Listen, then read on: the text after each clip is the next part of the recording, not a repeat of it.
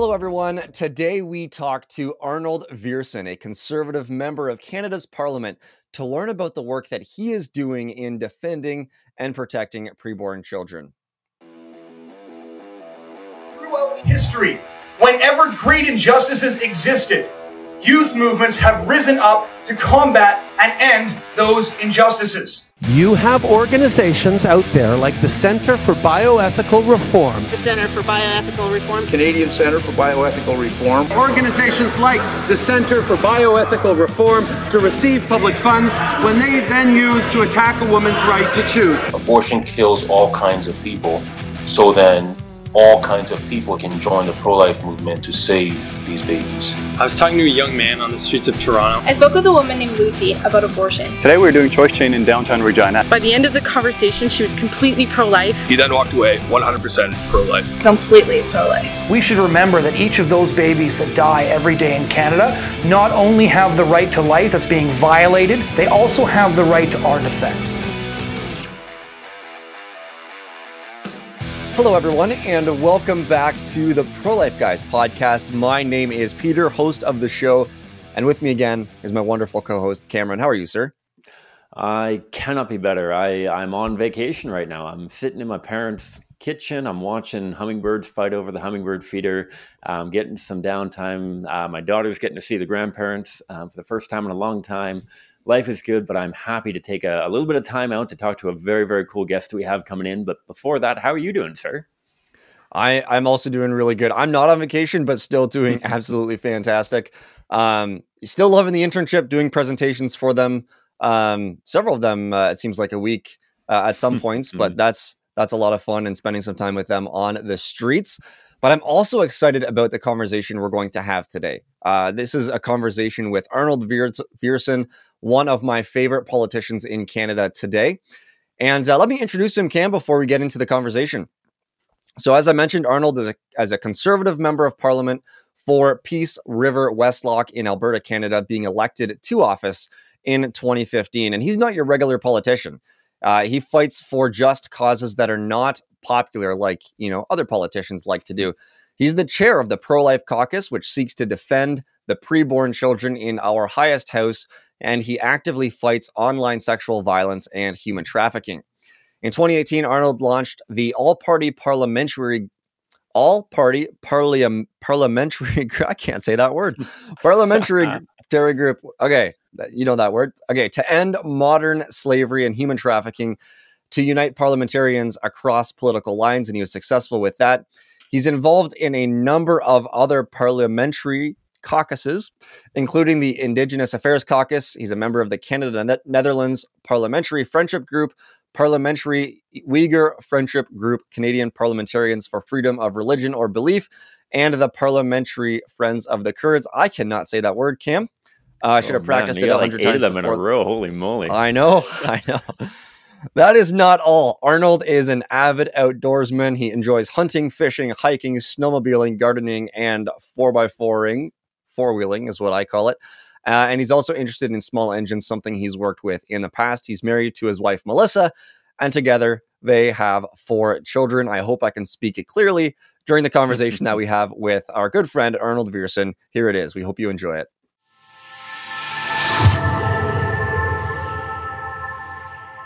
The Honorable Arnold Viersen. Welcome to the program. Thanks for joining us.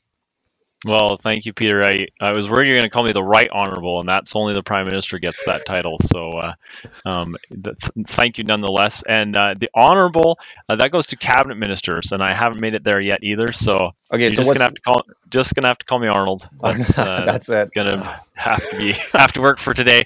Maybe one day I'll be the Prime Minister or a Cabinet Minister. Then I'll get the Honorable or the Right Honorable. But all right, sweet. Well, right I will wear that hat as soon as it comes out. The Viersen 2032 or whatever year you're aiming for.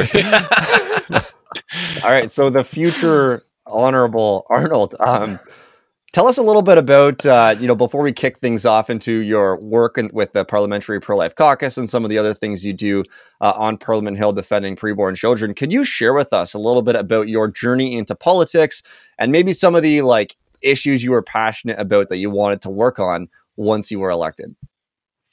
Yeah, for sure, Peter. I was back in 2010, I think it kind of all started back in 2010.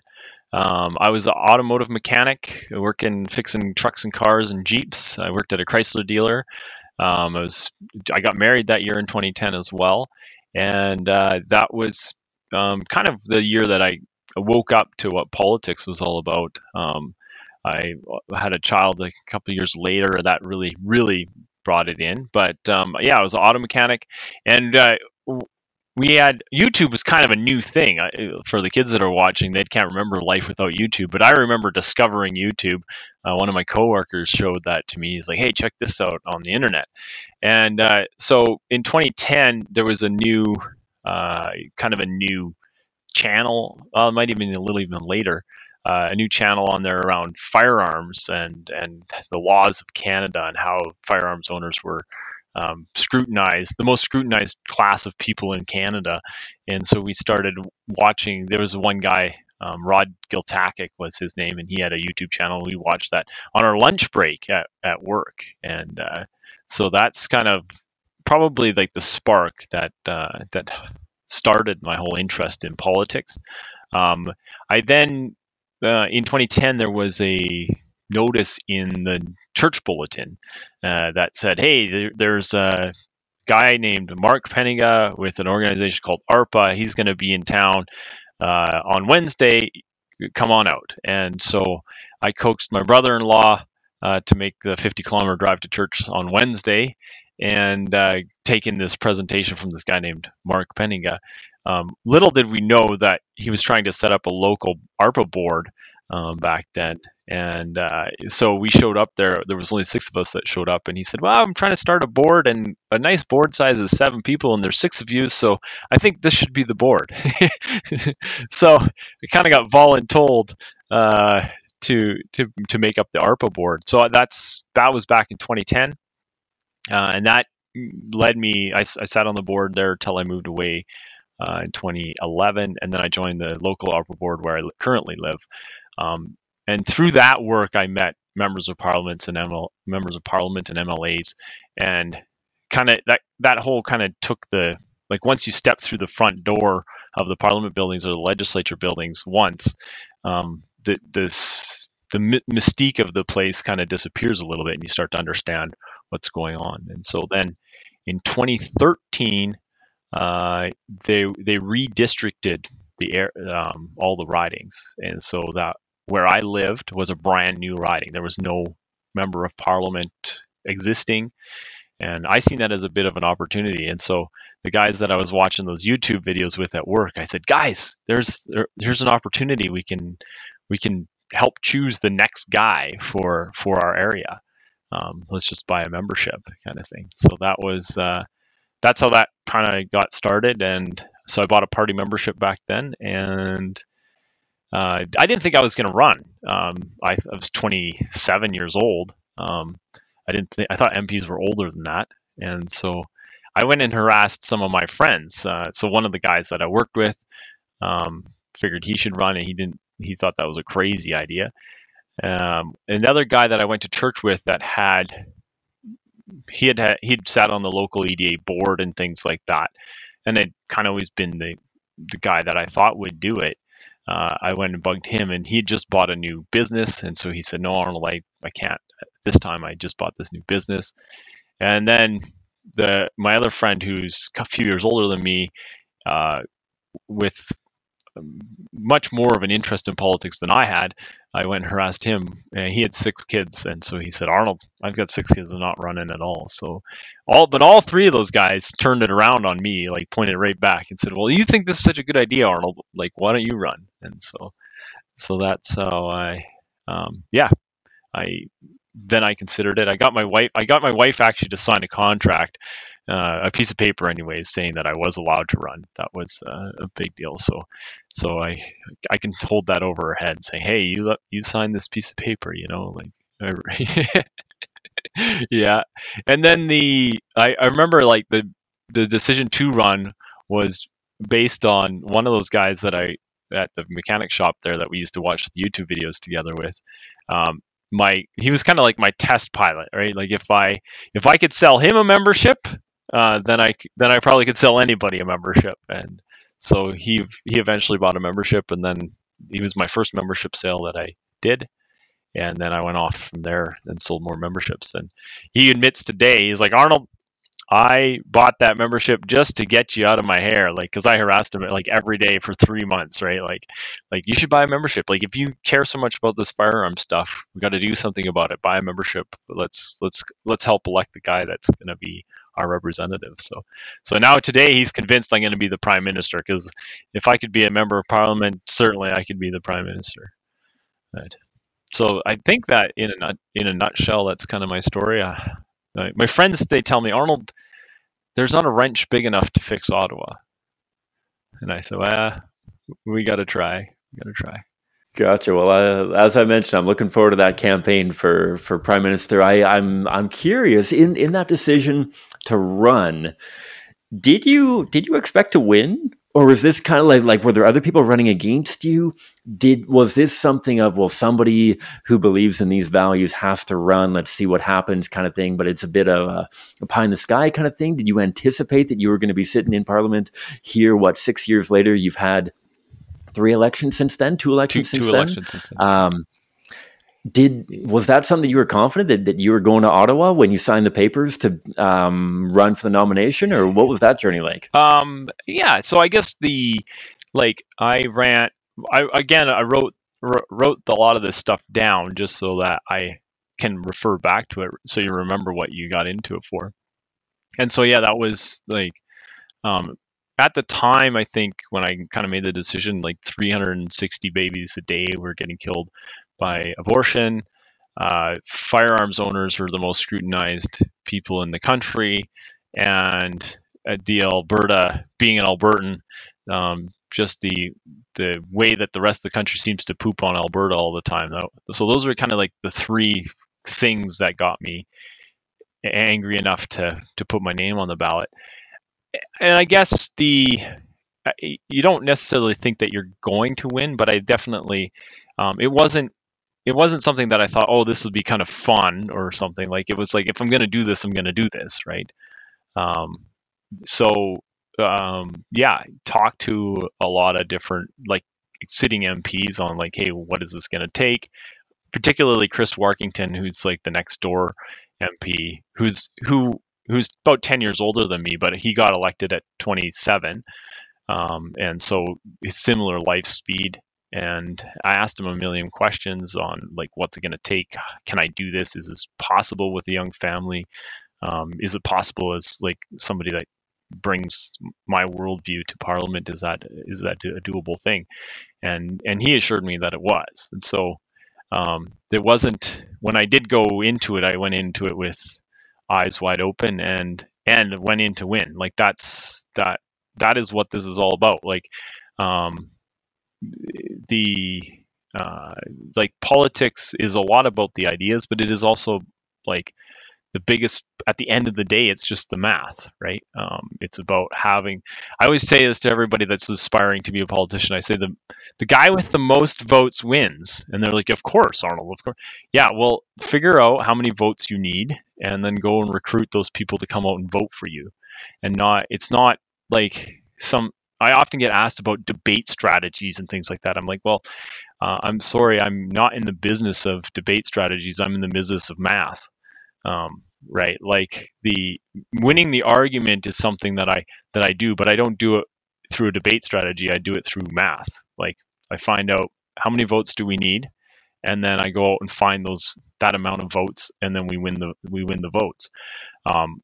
Making the argument is somebody else's job, to some degree, right? An organization, CCBR, for example, makes the argument.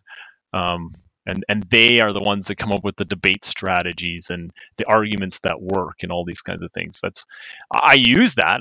There's no doubt about that. But at the end of the day, it's math. The guy with the most votes wins, and so we need pro-life butts in the seats that count. That's exactly.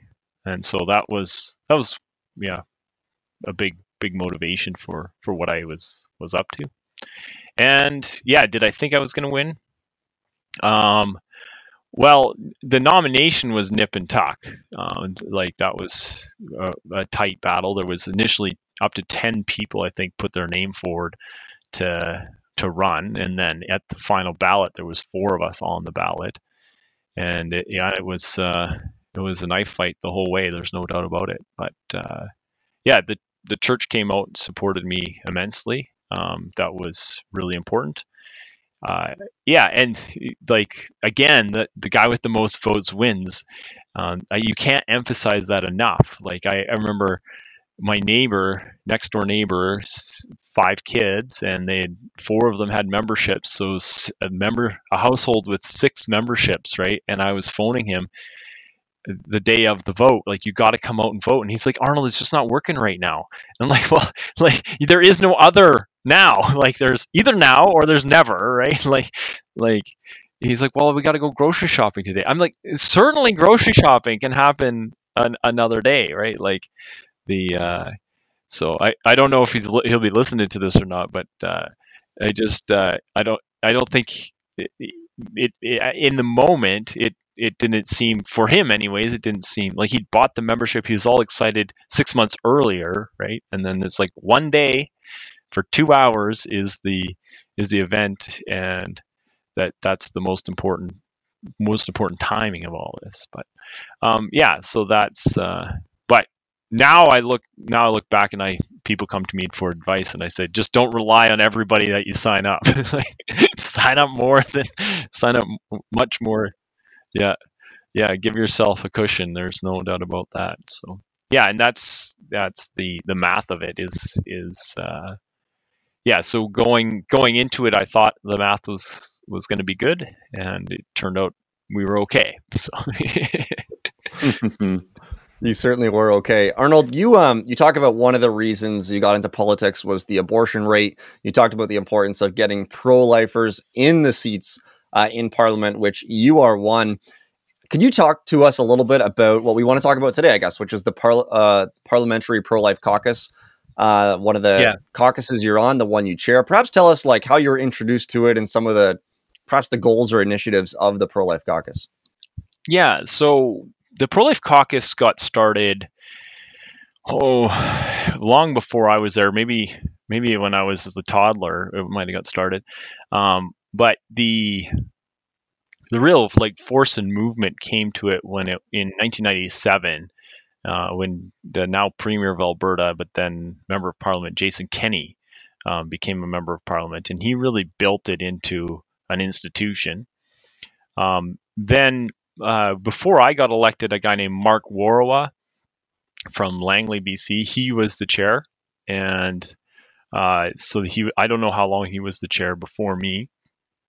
And then when I got elected, then Mark said he had done it for long enough, and we needed some new blood in there, and I got elected as the chair of the Pro-Life Caucus. So the Pro-Life Caucus is there to basically strategize and push the legislative arm of the pro-life movement. And so at this point, it's we supported most recently Kathy Wagenthal's bill, the anti-gender selective abortion bill, Bill 233, I do believe it was. And so that's like we coordinate between the offices to make sure we keep pushing that forward and get the messaging out on our social media and that kind of thing. We work to negotiate with the party center on campaign promises and what's going to be in the platform, that kind of thing. And then we work on getting more pro-lifers elected. That's a reality. So at this point, we're with the last vote on Kathy Wagenthal's bill, we had 82 votes on that particular one, which from the previous parliament she had a similar bill on the preborn being recognized in a murder case. So if there was a murder of a mother, there would be 2 victims in that case. So we were up, I think, seven votes from that one. So just between the 2 parliaments, we were able to elect 7 more pro-life members of parliament. that's not necessarily a good estimation of what we've done, because we had 20 more seats in the Conservative Party after the last election.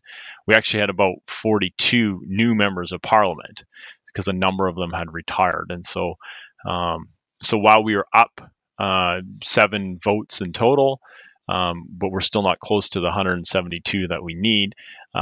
We also have gotten a whole new crop of new pro-life MPs that replaced existing pro-life MPs, and so some new fresh blood, some new excitement, and yeah, I would say that there is an awareness within pro-life candidates that run that there's a pro-life caucus, and so there's a real being the chair through an election now. I remember when I showed up, I was asking Mark Warwell, when's the first pro-life caucus meeting? And then the new members of Parliament after the last election, they were coming to me and saying the same thing. When's the first pro-life caucus meeting? And so there is an awareness of it, and there is it's a big. That's the reason why many people get involved in politics, is because 300 babies die every day in Canada. That is a human rights travesty, and probably the largest in Canadian context, anyways, in terms of human rights tragedies. And so we need to fight that. So at this point, it's just about building the numbers, fixing the math, so to speak. Yeah, and let's dive into that a little bit further, Arnold. I'm interested. So I know that many of the members appreciate some degree of anonymity, and so I won't be asking about any of the names or ridings that they're coming from or whatnot, but I'm sure that I'm not the only one who has this kind of perceived notion of smoke and mirrors and midnight meetings and whatnot, sneaking around, conspiring for pro-life caucus. I'm sure that's not actually what the Parliamentary Pro-Life Caucus is like, but I'm curious. So you mentioned you get into politics and you're asking about it proactively. And there's a few people in this last election cycle that are seeking to become a part of the Parliamentary Pro-Life Caucus. Is that generally how it works? Are you guys actively pursuing other politicians that you want to kind of pull in? Is it something that you wait for people to approach you? Is that a fair question to ask? I'm curious about the math game. If you guys are looking at, okay, well, maybe I'll approach this member of Parliament, or maybe I'll talk to a staff member in this camp and try to build this up, or are there more people who are coming to you seeking, like, I'm interested, do you mind if I come and just check on a meeting? What is the dynamic like of the Parliamentary Pro-Life Caucus? Or are you guys like legit just meeting in smoky taverns at midnight with hooded, veiled people, you don't even know who's coming to your meetings, and you're all sneaking together, if you know what I mean? Yeah, well, fortunately, we're no longer allowed to smoke indoors in this country, so the taverns happen, they're just not smoky anymore. No. So it's kind of all of the above. So I'm like, the Pro-Life Caucus is just one of many caucuses, right? I sit on like the outdoor caucus, for example, or the hunting and angling caucus. And for the most part, it's people approach.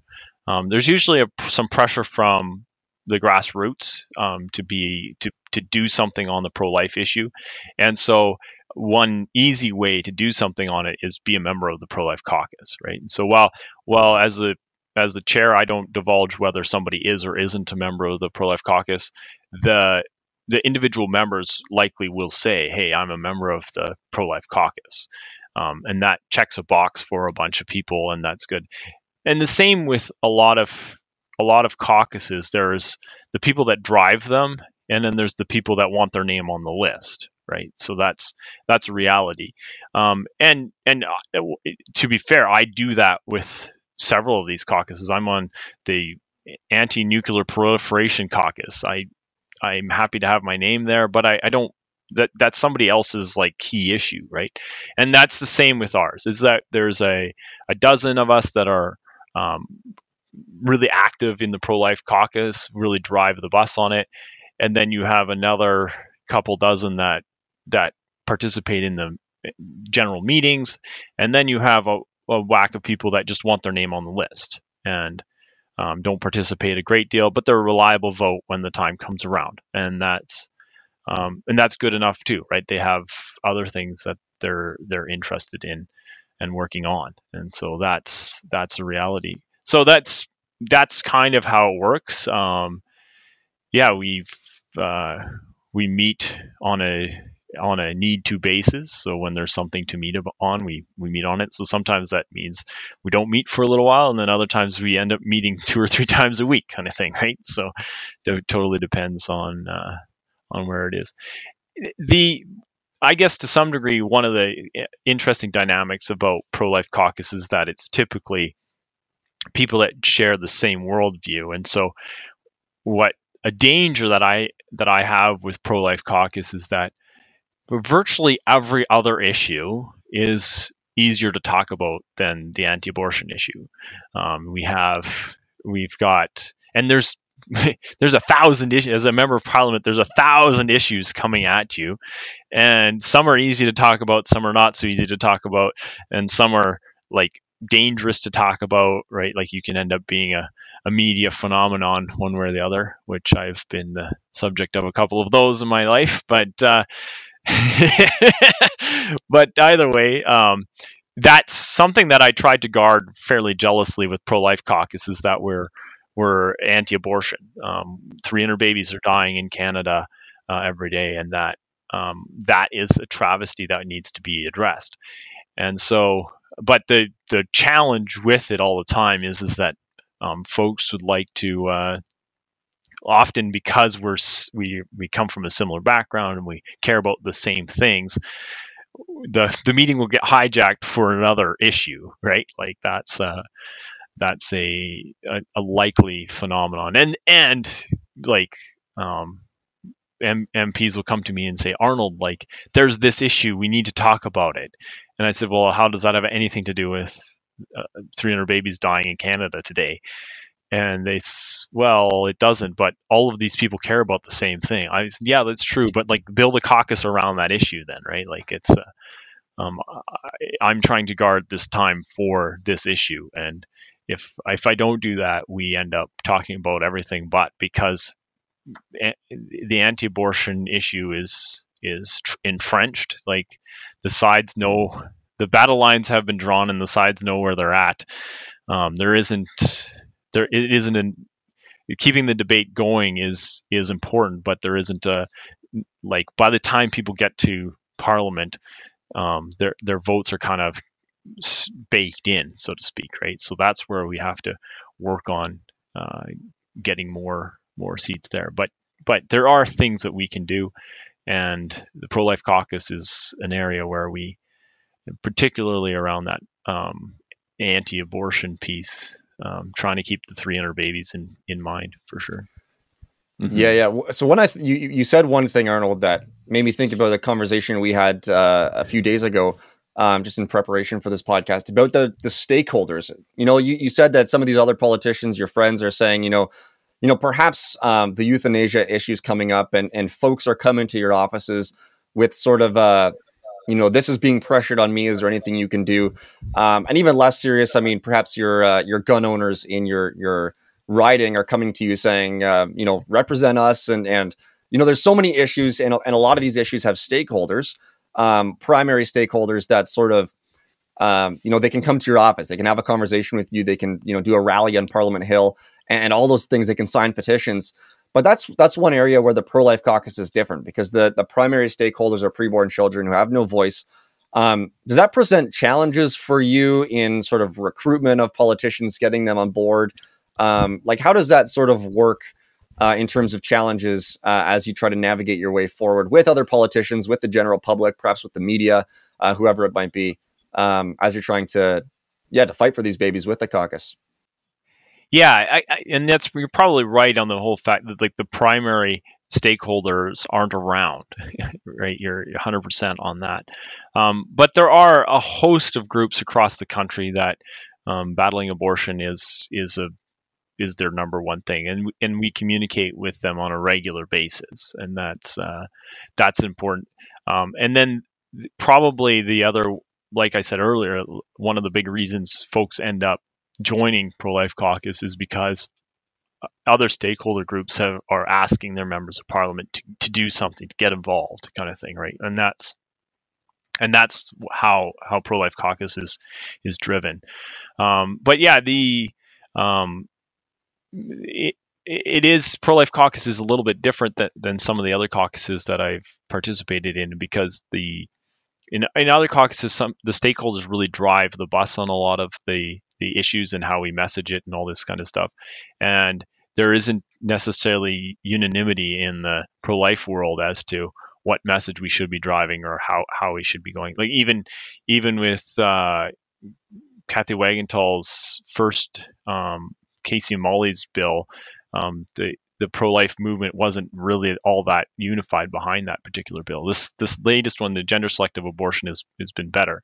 But yeah, that's always a challenge to work on. Around euthanasia C7. So I Pro-Life Caucus does include euthanasia, and that comes up just, and I don't jealously guard against the euthanasia debate in Pro-Life Caucus. I think the euthanasia debate belongs within Pro-Life Caucus. But again, it's just easier to talk about. It's forced upon us. We have to talk about it. But it's also, the whole issue is not nearly so entrenched in the political dynamic, right? That we had Liberal members of Parliament voting against the current euthanasia law. We had NDP members that were very, like, we thought for sure we'd get a couple of them. In the end, we didn't, but we thought we'd get a couple of NDP members voting against the current C7, the current euthanasia law that came before us as well. So, and I think the C7, while we weren't able to stop that bill from going forward, it was Pro-Life Caucus had a lot to do with that debate, and we were able to flip the narrative on it, in the fact that when the Liberals introduced the bill, it was like high fives all around. This is the best thing ever. Those conservatives over there, they're Neanderthals for opposing this and all this kind of stuff. And by the time the debate was over, the Liberals couldn't vote on it fast enough. They no longer wanted to talk about it.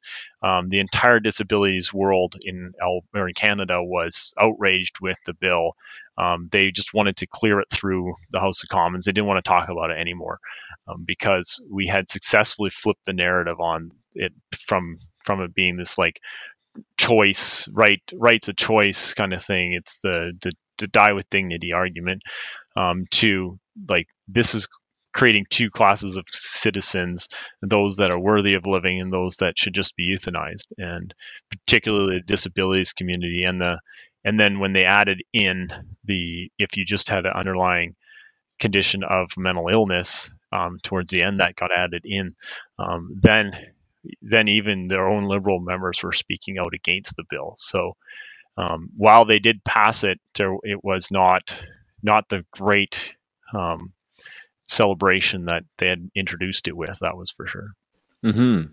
I'd love to pull on that thread there. And Peter, I know that we're going to dive into some of the trajectory of the caucus in the coming months and years and whatnot. I'd love to dive into a few of the current issues that have started cropping up. I know that a lot of people who aren't actively involved in politics have had a very bleak outlook on Canadian politics on the pro-life issue and whatnot. But I think these last 10 years in particular, I mean, I haven't been aware of politics for long before that, but over the last 10 years, we've had a number of different pro-life topics come to the floor of Parliament. We've talked about Kathy Wagenthal's bill that was just discussed. We've talked about Cassie and Molly's bill. We've talked about Bill C7. We've got even Stephen Woodworth's bill from back in 2012 kind of thing on that.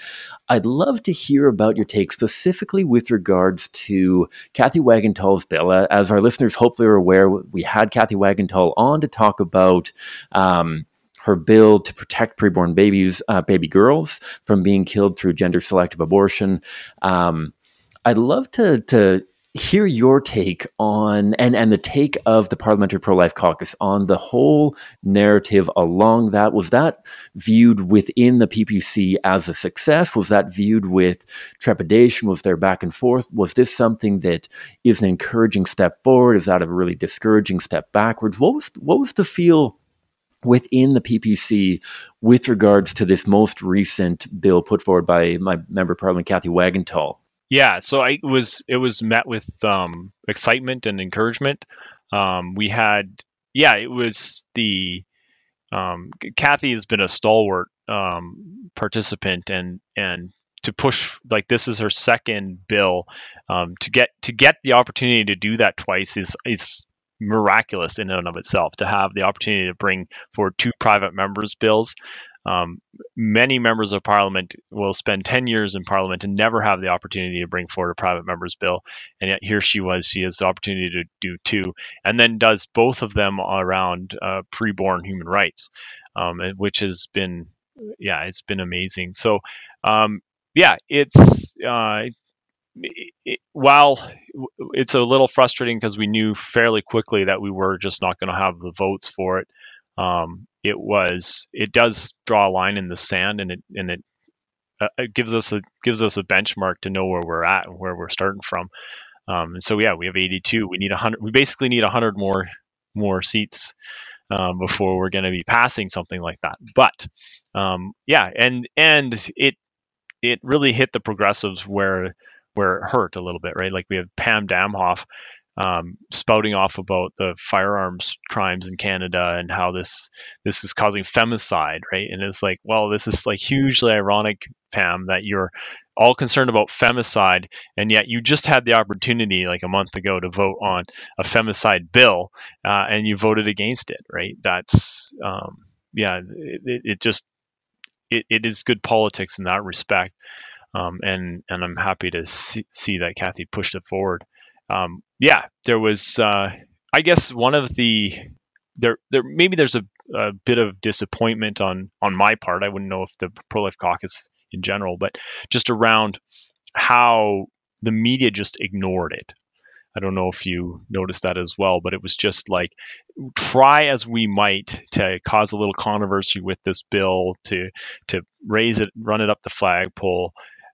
It was just virtually ignored. That was like, it was an argument that they could not argue against, and so they just ignored it. And while in Parliament during the speeches it was vitriolic, in general, beyond that, other than our own like personal Facebook pages and things like that we pushed it out over, there was just like, it was tough to get traction with it in the media. Whereas like during the election, the media didn't seem to want to talk about anything but abortion, when we actually had the bill that they accused us all of secretly bringing forward. When we actually brought the secretly defined bill forward, then they didn't want to talk about it because it wasn't anything that they could argue against, essentially. So and that was probably the disappointment that we had, was just like, for as much flack as we get as pro-lifers for causing media storms, this one definitely didn't cause a media storm of any sort. Yeah. Classic mainstream media. I mean, I hate to say classic mainstream media, but classic mainstream media. I wonder, so I really want to segue into just a little bit of, disunity, I guess, amongst the conservatives across the country for various and sundry reasons. Before I do that, though, I just want to touch on the media thing. As a pro-life layperson, there's many of us across the country, social conservatives. Perhaps you have a message for the social conservatives when the pro-lifers, when the mainstream media is not talking about the issues that we want them to talk about, when they're completely ignoring us, when we see some sort of victory on the horizon or have good arguments or anything like that. Could you briefly talk to, like, what do I do? Like, what do you expect from me? So here's one thing that we've talked about in the past. A lot of times Christians expect their politicians to love their neighbors for them. And so the fact that you're doing the pro-life caucus is fascinating, phenomenal to me. I'll share your Facebook post, and I'll give you a few likes here and there, and I'm doing my duty to help you love my neighbor as well. But the reality is, God doesn't call just you to love my neighbor in the political sphere. He calls me to do that as well in the ways that I can. And so how can I, as a regular person, and we have listeners across the country, sort of help out with that sort of campaign? We see Bill C-233, sex selective abortion, a bill to ban sex selective abortions. what do I do? Do I share your Facebook post? Do I call, Global News or the National Post or CBC, or what do I do? What do I do, Arnold? Well, Peter, the people ask me this all the time, and we're all in search for that like silver bullet on this. The silver bullet. Yeah, that's right. Yeah. But it's elusive so far. But one, you've probably heard me say it several times already, but the 300 babies that die every day in Canada because of abortion, if we can just start saying that, right? Like, did you know 300 babies die every day because of abortion? That in and of itself will start to change hearts and minds. The other thing is that I get a lot of people that get the passion, get the fire, they want to do something about abortion, and they immediately think, oh, I got to run for politics, right? And some of these people that I know fairly well, I'm like, you hate politics. There's nothing, like, why do you want to do this? This is not what you like at all. Like, so I always say, like, fight abortion where you're at. Like, do politics where you are. Typically, if you're like, we get inundated on the other side, right? Like every industry group, like, so where you work, I bet you there's an industry group that represents you in Ottawa, right? So there's like the small aviation committee, right? So are you into airplanes? You have your own little airplane? Join the small aviation lobby group, because the other side has, right? Like, they show up and they're like, this is a briefing on COVID or something that they're doing, like, how is aviation, and they'll put in that messaging around, like, they'll talk about how they're flying people out of these remote communities to get abortions, right? They put that in there, right? That kind of thing. So, like, wherever you're at, start putting your pro-life messaging in it, whatever it is, right? Like, you're working, like, and yeah, you use every facet of your life to do that. So that's probably in a nutshell. But then if you want to be political about it, don't just think about the federal government, because every level of government pushes it to the federal level. So it's like, all the MLAs are like, abortion, oh, that's a federal issue, right? Well, true, like, the criminal code is what we deal with, right? But provincially, healthcare is 100% provincial jurisdiction, and the paying for all of the abortions doesn't happen by the federal government. The paying of them all happens at the provincial level. But then you have your municipalities as well. So I've heard this great story of across the United States now, individual counties are banning abortion, right? And I've been advocating for this for years, is like, have a sanctuary city for the preborn where you live, and get the local fire department to have a baby drop box on the outside, because most of the fire departments are staffed 24 hours a day. So put the drop box there. Your municipality is already paying to have people there 24 hours. The baby drop box isn't going to be, and then have your pro-life community ready to, whichever baby shows up there, to be able to take care of them, kind of thing, right? And start to use your municipal tax dollars to fund the things that you care about, not just the things that the left cares about all the time. So those are some of the things. I'm a political guy. I work in that area, and so those are the ways I think about it. But yeah, all of the fight it from where you're at, right?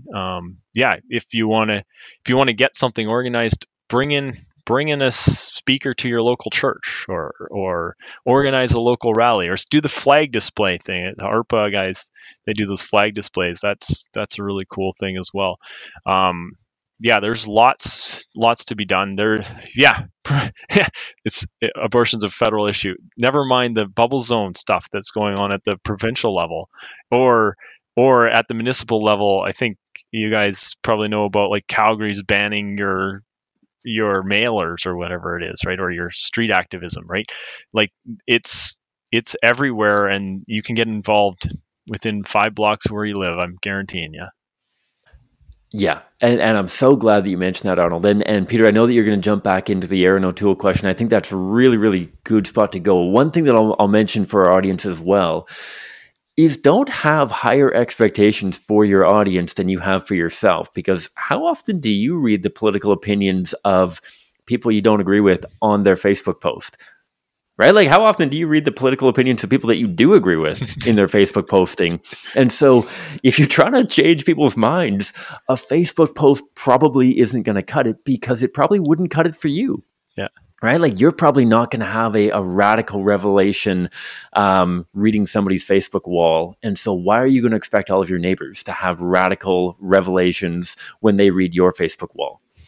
Peter, you and I have talked ad nauseum about the value of having conversations, like you mentioned, Arnold, like actually getting involved, actually getting out and engaging people, engaging politicians, engaging your neighbors in, hey, did you know, like, have you heard about Kathy Wagenthals' bill and how it didn't even pass, and we're allowed to kill babies and 300 babies are being killed every day? Hopefully, Peter, you and I are conveying a lot of apologetics that you can use at your dinner table, barbecues with your neighbors, whatever it looks like. But like, at the end of the day, I just feel like we have such high expectations for our neighbors and our Facebook friends, and we're not even that kind of Facebook consumer. And so have realistic expectations for what do you think your action will actually achieve. And don't be too critical upon yourself, because you don't know how the Lord's going to use your activity. It's not saying don't post stuff on Facebook, but maybe let's not be overambitious with our Facebook posting. It is all I'd say. I don't know if you'd agree with that, Arnold, but definitely being a little bit more direct in our action than just posting a Facebook post that is probably in something of an echo chamber already. Yeah, that's likely. But come on. I hope that my Facebook posts change hearts and minds every day. Come on. Totally. And that's a valuable expectation. But if in 2013 you had said, you know what, I don't need to run for office. Yeah. I just need to be active on Facebook. Yeah. All they need to do is like mix in a political status every time I send down a Farmville request or whatever. Like, yeah. You probably wouldn't be making anywhere near the difference that you're making right now. So praise God for the work that you're doing in the house. And Peter, let's dive into some of the where pro-lifers should be looking with regards to the current context and whatnot of the Conservative Party of Canada, I suppose. Yeah, for sure. So, Arnold, I think if you look at the sort of conservative political landscape, it seems like there's been a growth in disappointment in the Conservative Party. Some of it could be COVID related. But in terms of the pro-life issue, particularly, Aaron O'Toole, the leader of the Conservative Party, voted against Kathy Wagenthals' bill, C-233, the sex-selective abortion bill. And it seems like the trajectory of the Conservative Party is not going in the, kind of the place we want it to go, but is heading further and further from our values and from our worldviews, the worldviews that we espouse as social conservatives and Christians and pro-lifers. And so there's lots of conversation about, do we support the Conservative Party? If not, who do we support? Do we just not vote?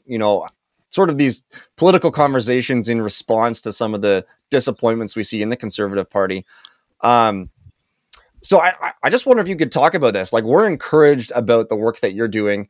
You're a Conservative member, obviously. You're in the pro-life, the Parliamentary pro-life Caucus. We're encouraged by your work, the work that other pro-lifers are doing in Parliament, even though we don't know their names. There's this sort of like disappointment in conservative politics. So is there a place in conservative politics to make waves on the pro-life issue? Can we get successes on the pro-life issues? Or perhaps, why is it important, I guess, to stick with the Conservative Party is what I'm trying to ask, just in light of some of the disappointments that we've seen. Yeah, so I would just say that, like, the Conservative Party is made up of the members of the party. The leader is chosen by the members, but that isn't necessarily reflective of the membership. So, for example, Leslyn Lewis got the most votes out of everybody. She got the most votes, solidly pro-life lady, and so the party is probably more represented in her than it is in Aaron. However, Aaron won due to he got the most points, right? It's the math of the situation again. It always comes back to the math, and that's the reality. And we see that again with more than half of the caucus, right? We have currently 120 members of Parliament as Conservative members of Parliament, and 82 of them voted for Kathy Wagenthals' bill. So more than half of us are pro-life. So it is about taking those spots, making sure that we get pro-life members in those seats. The leader is responsible for the leader is responsible for convincing his caucus to go in a particular direction or not. And if they're not willing to go in that direction, the party doesn't go in that direction. If our membership's not going in that direction, we won't go in that direction. And that's a reality that exists. Some of this is just like the pendulum swing a little bit as well, right? We had Andrew Scheer, pro-life leader, and when we didn't make government after the last election, then there was a lot of voices in the media and elsewhere and within our own party that said, well, it was because he was pro-life that we never won the election. And so there was this like massive movement within the party, not necessarily the majority of the membership, but there was a group that said, oh, we got to do something differently, right? And that might have been driven by some of the people who then ran for leadership, right? And so now the pendulum has kind of swung the other way. We're going to try a adamantly pro-choice leader, and if he wins the election, then it will be because he wasn't pro-life, right? If he loses the election, it probably won't because he was pro-choice, but nonetheless, that'll be the argument that we'll have to make at that point, right? So it'll be this is kind of the time we have to, like, this is the pendulum swing the other way, and we'll have to hang on for the pendulum to come and swing back again. That's the reality of it. But again, it goes back to that math piece, right? It's the math matters, and whether it's in our own party or whether it's in the general election, we've got to get pro-life bums in those parliamentary seats.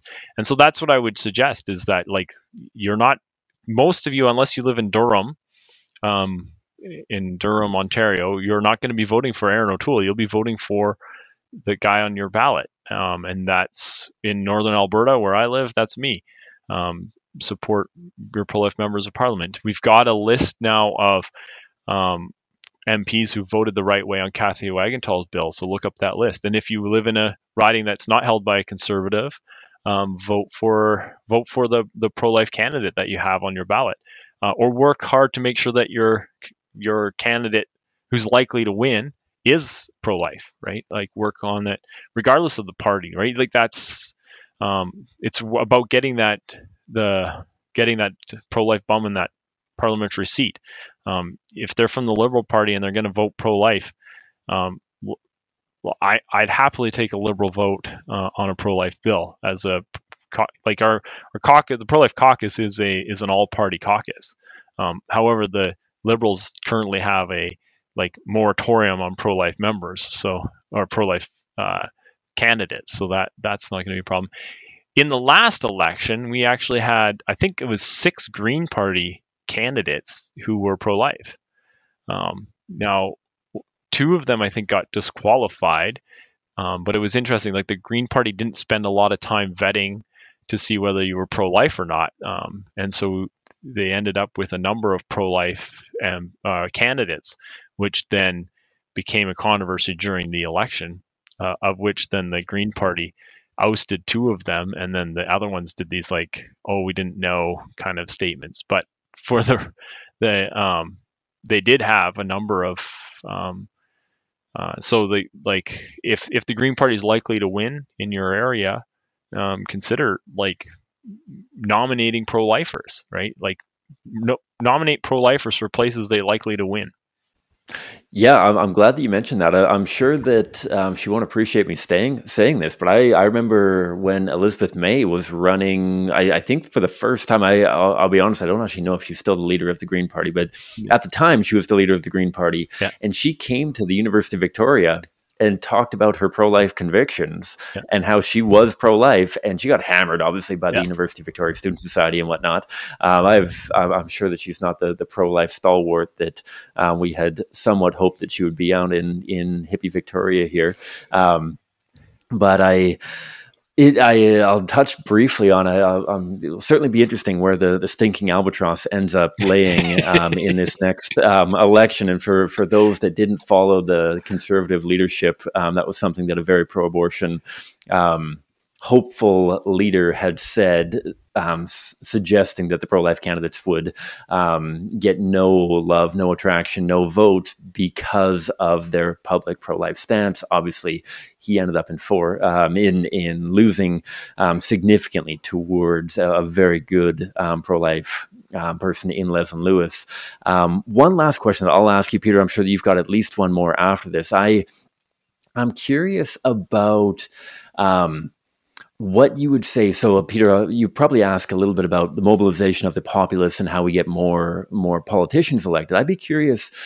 There's been times when I've met with pro-life politicians, certainly at CCBR, we have lots of people that reach out to us and tell us, like, hey, I'm thinking of running. Like, do you think all of your postcarding teams can deliver our literature? Because you guys are so good at delivering postcards to every door and all this kind of thing.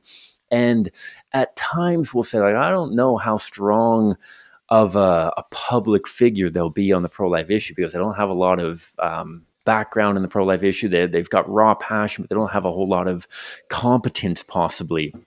I'm curious what kind of support and leadership the PPC, Parliamentary Pro-Life Caucus, offers to people who say, like, I am pro-life, I want to do a good job of being publicly pro-life and advocating for preborn children, but I don't know how. I don't know how to talk to the media without getting hammered. I don't know how to talk to my constituents about this. What goes on for somebody who wants to be actively pro-life and maybe is a little bit cringy in their initial take? Do you guys do a little bit of polishing? Do you guys do a little bit of training? What does that look like? Yeah, you bet. That's always a challenge for somebody that comes from, like, I was an auto mechanic before I got elected, and then there you are, sitting in Parliament and then writing letters and communicating with hundreds of thousands of people.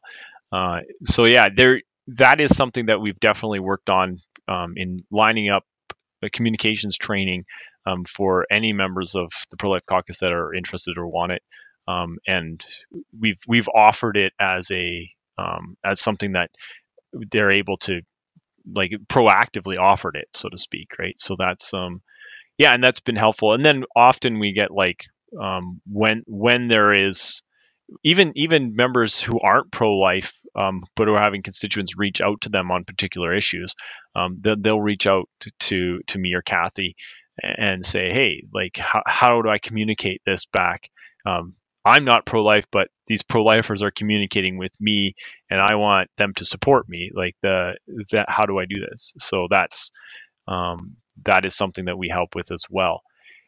The other thing I guess I would just point out is that typically being pro-life as a conservative anyways, it leads to the Scott Hayward from the organization right now. He's done all the math on it, and the being pro-life conservative adds about 1,200 on average, 1,200 votes to your vote total, versus not being pro-life conservative. So there's just in and of itself that there's a bunch of more votes to be had by being pro-life on the conservative side. So we make that pitch as well, to, like, hey, you know what, like, identifying as pro-life as a conservative increases your vote total a bunch, right? So that's that's a reality, and that's something that we try to communicate to our members as well.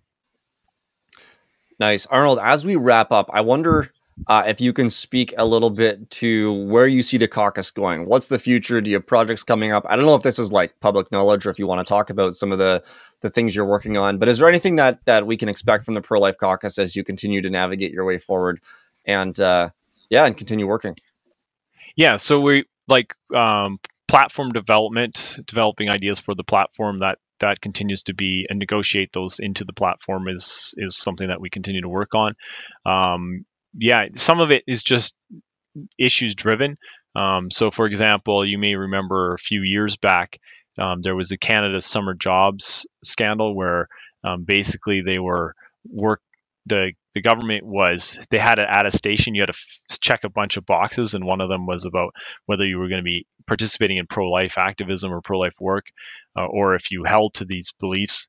So many churches were just being self-isolated out of the program, and that whole scandal was brought to light by members of the pro-life caucus. That was something that we worked fairly hard on, and that became a big national issue because of the work that we did. And so it's things like that we can't necessarily anticipate it, but it's stuff that the government does something and we respond to.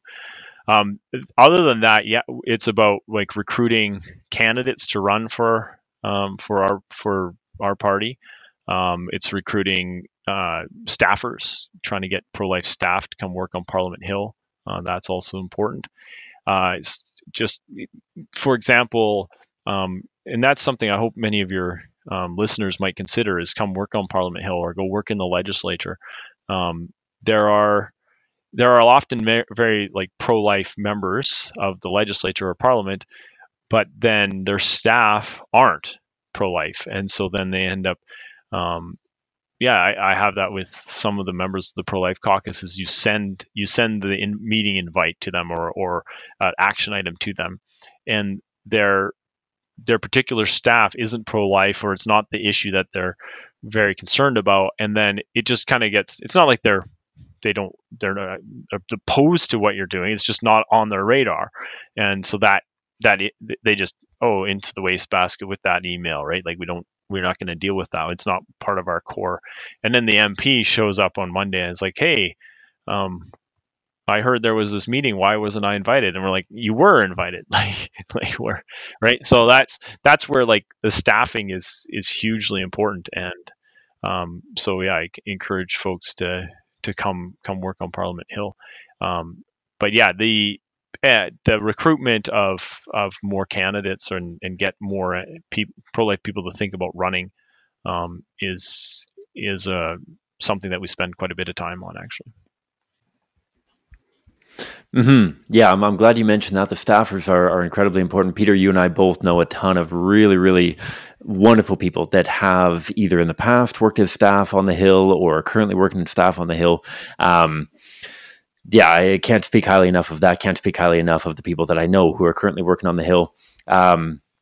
Peter, I know that you're going to wrap it up right here. One thing, obviously, for listeners that we've been really trying to build up, we're trying to offer more and more content towards our Patreon supporters. And one thing that we want to do for that, we're going to ask Arnold a couple of questions after we wrap up here that'll be exclusive to Patreon supporters.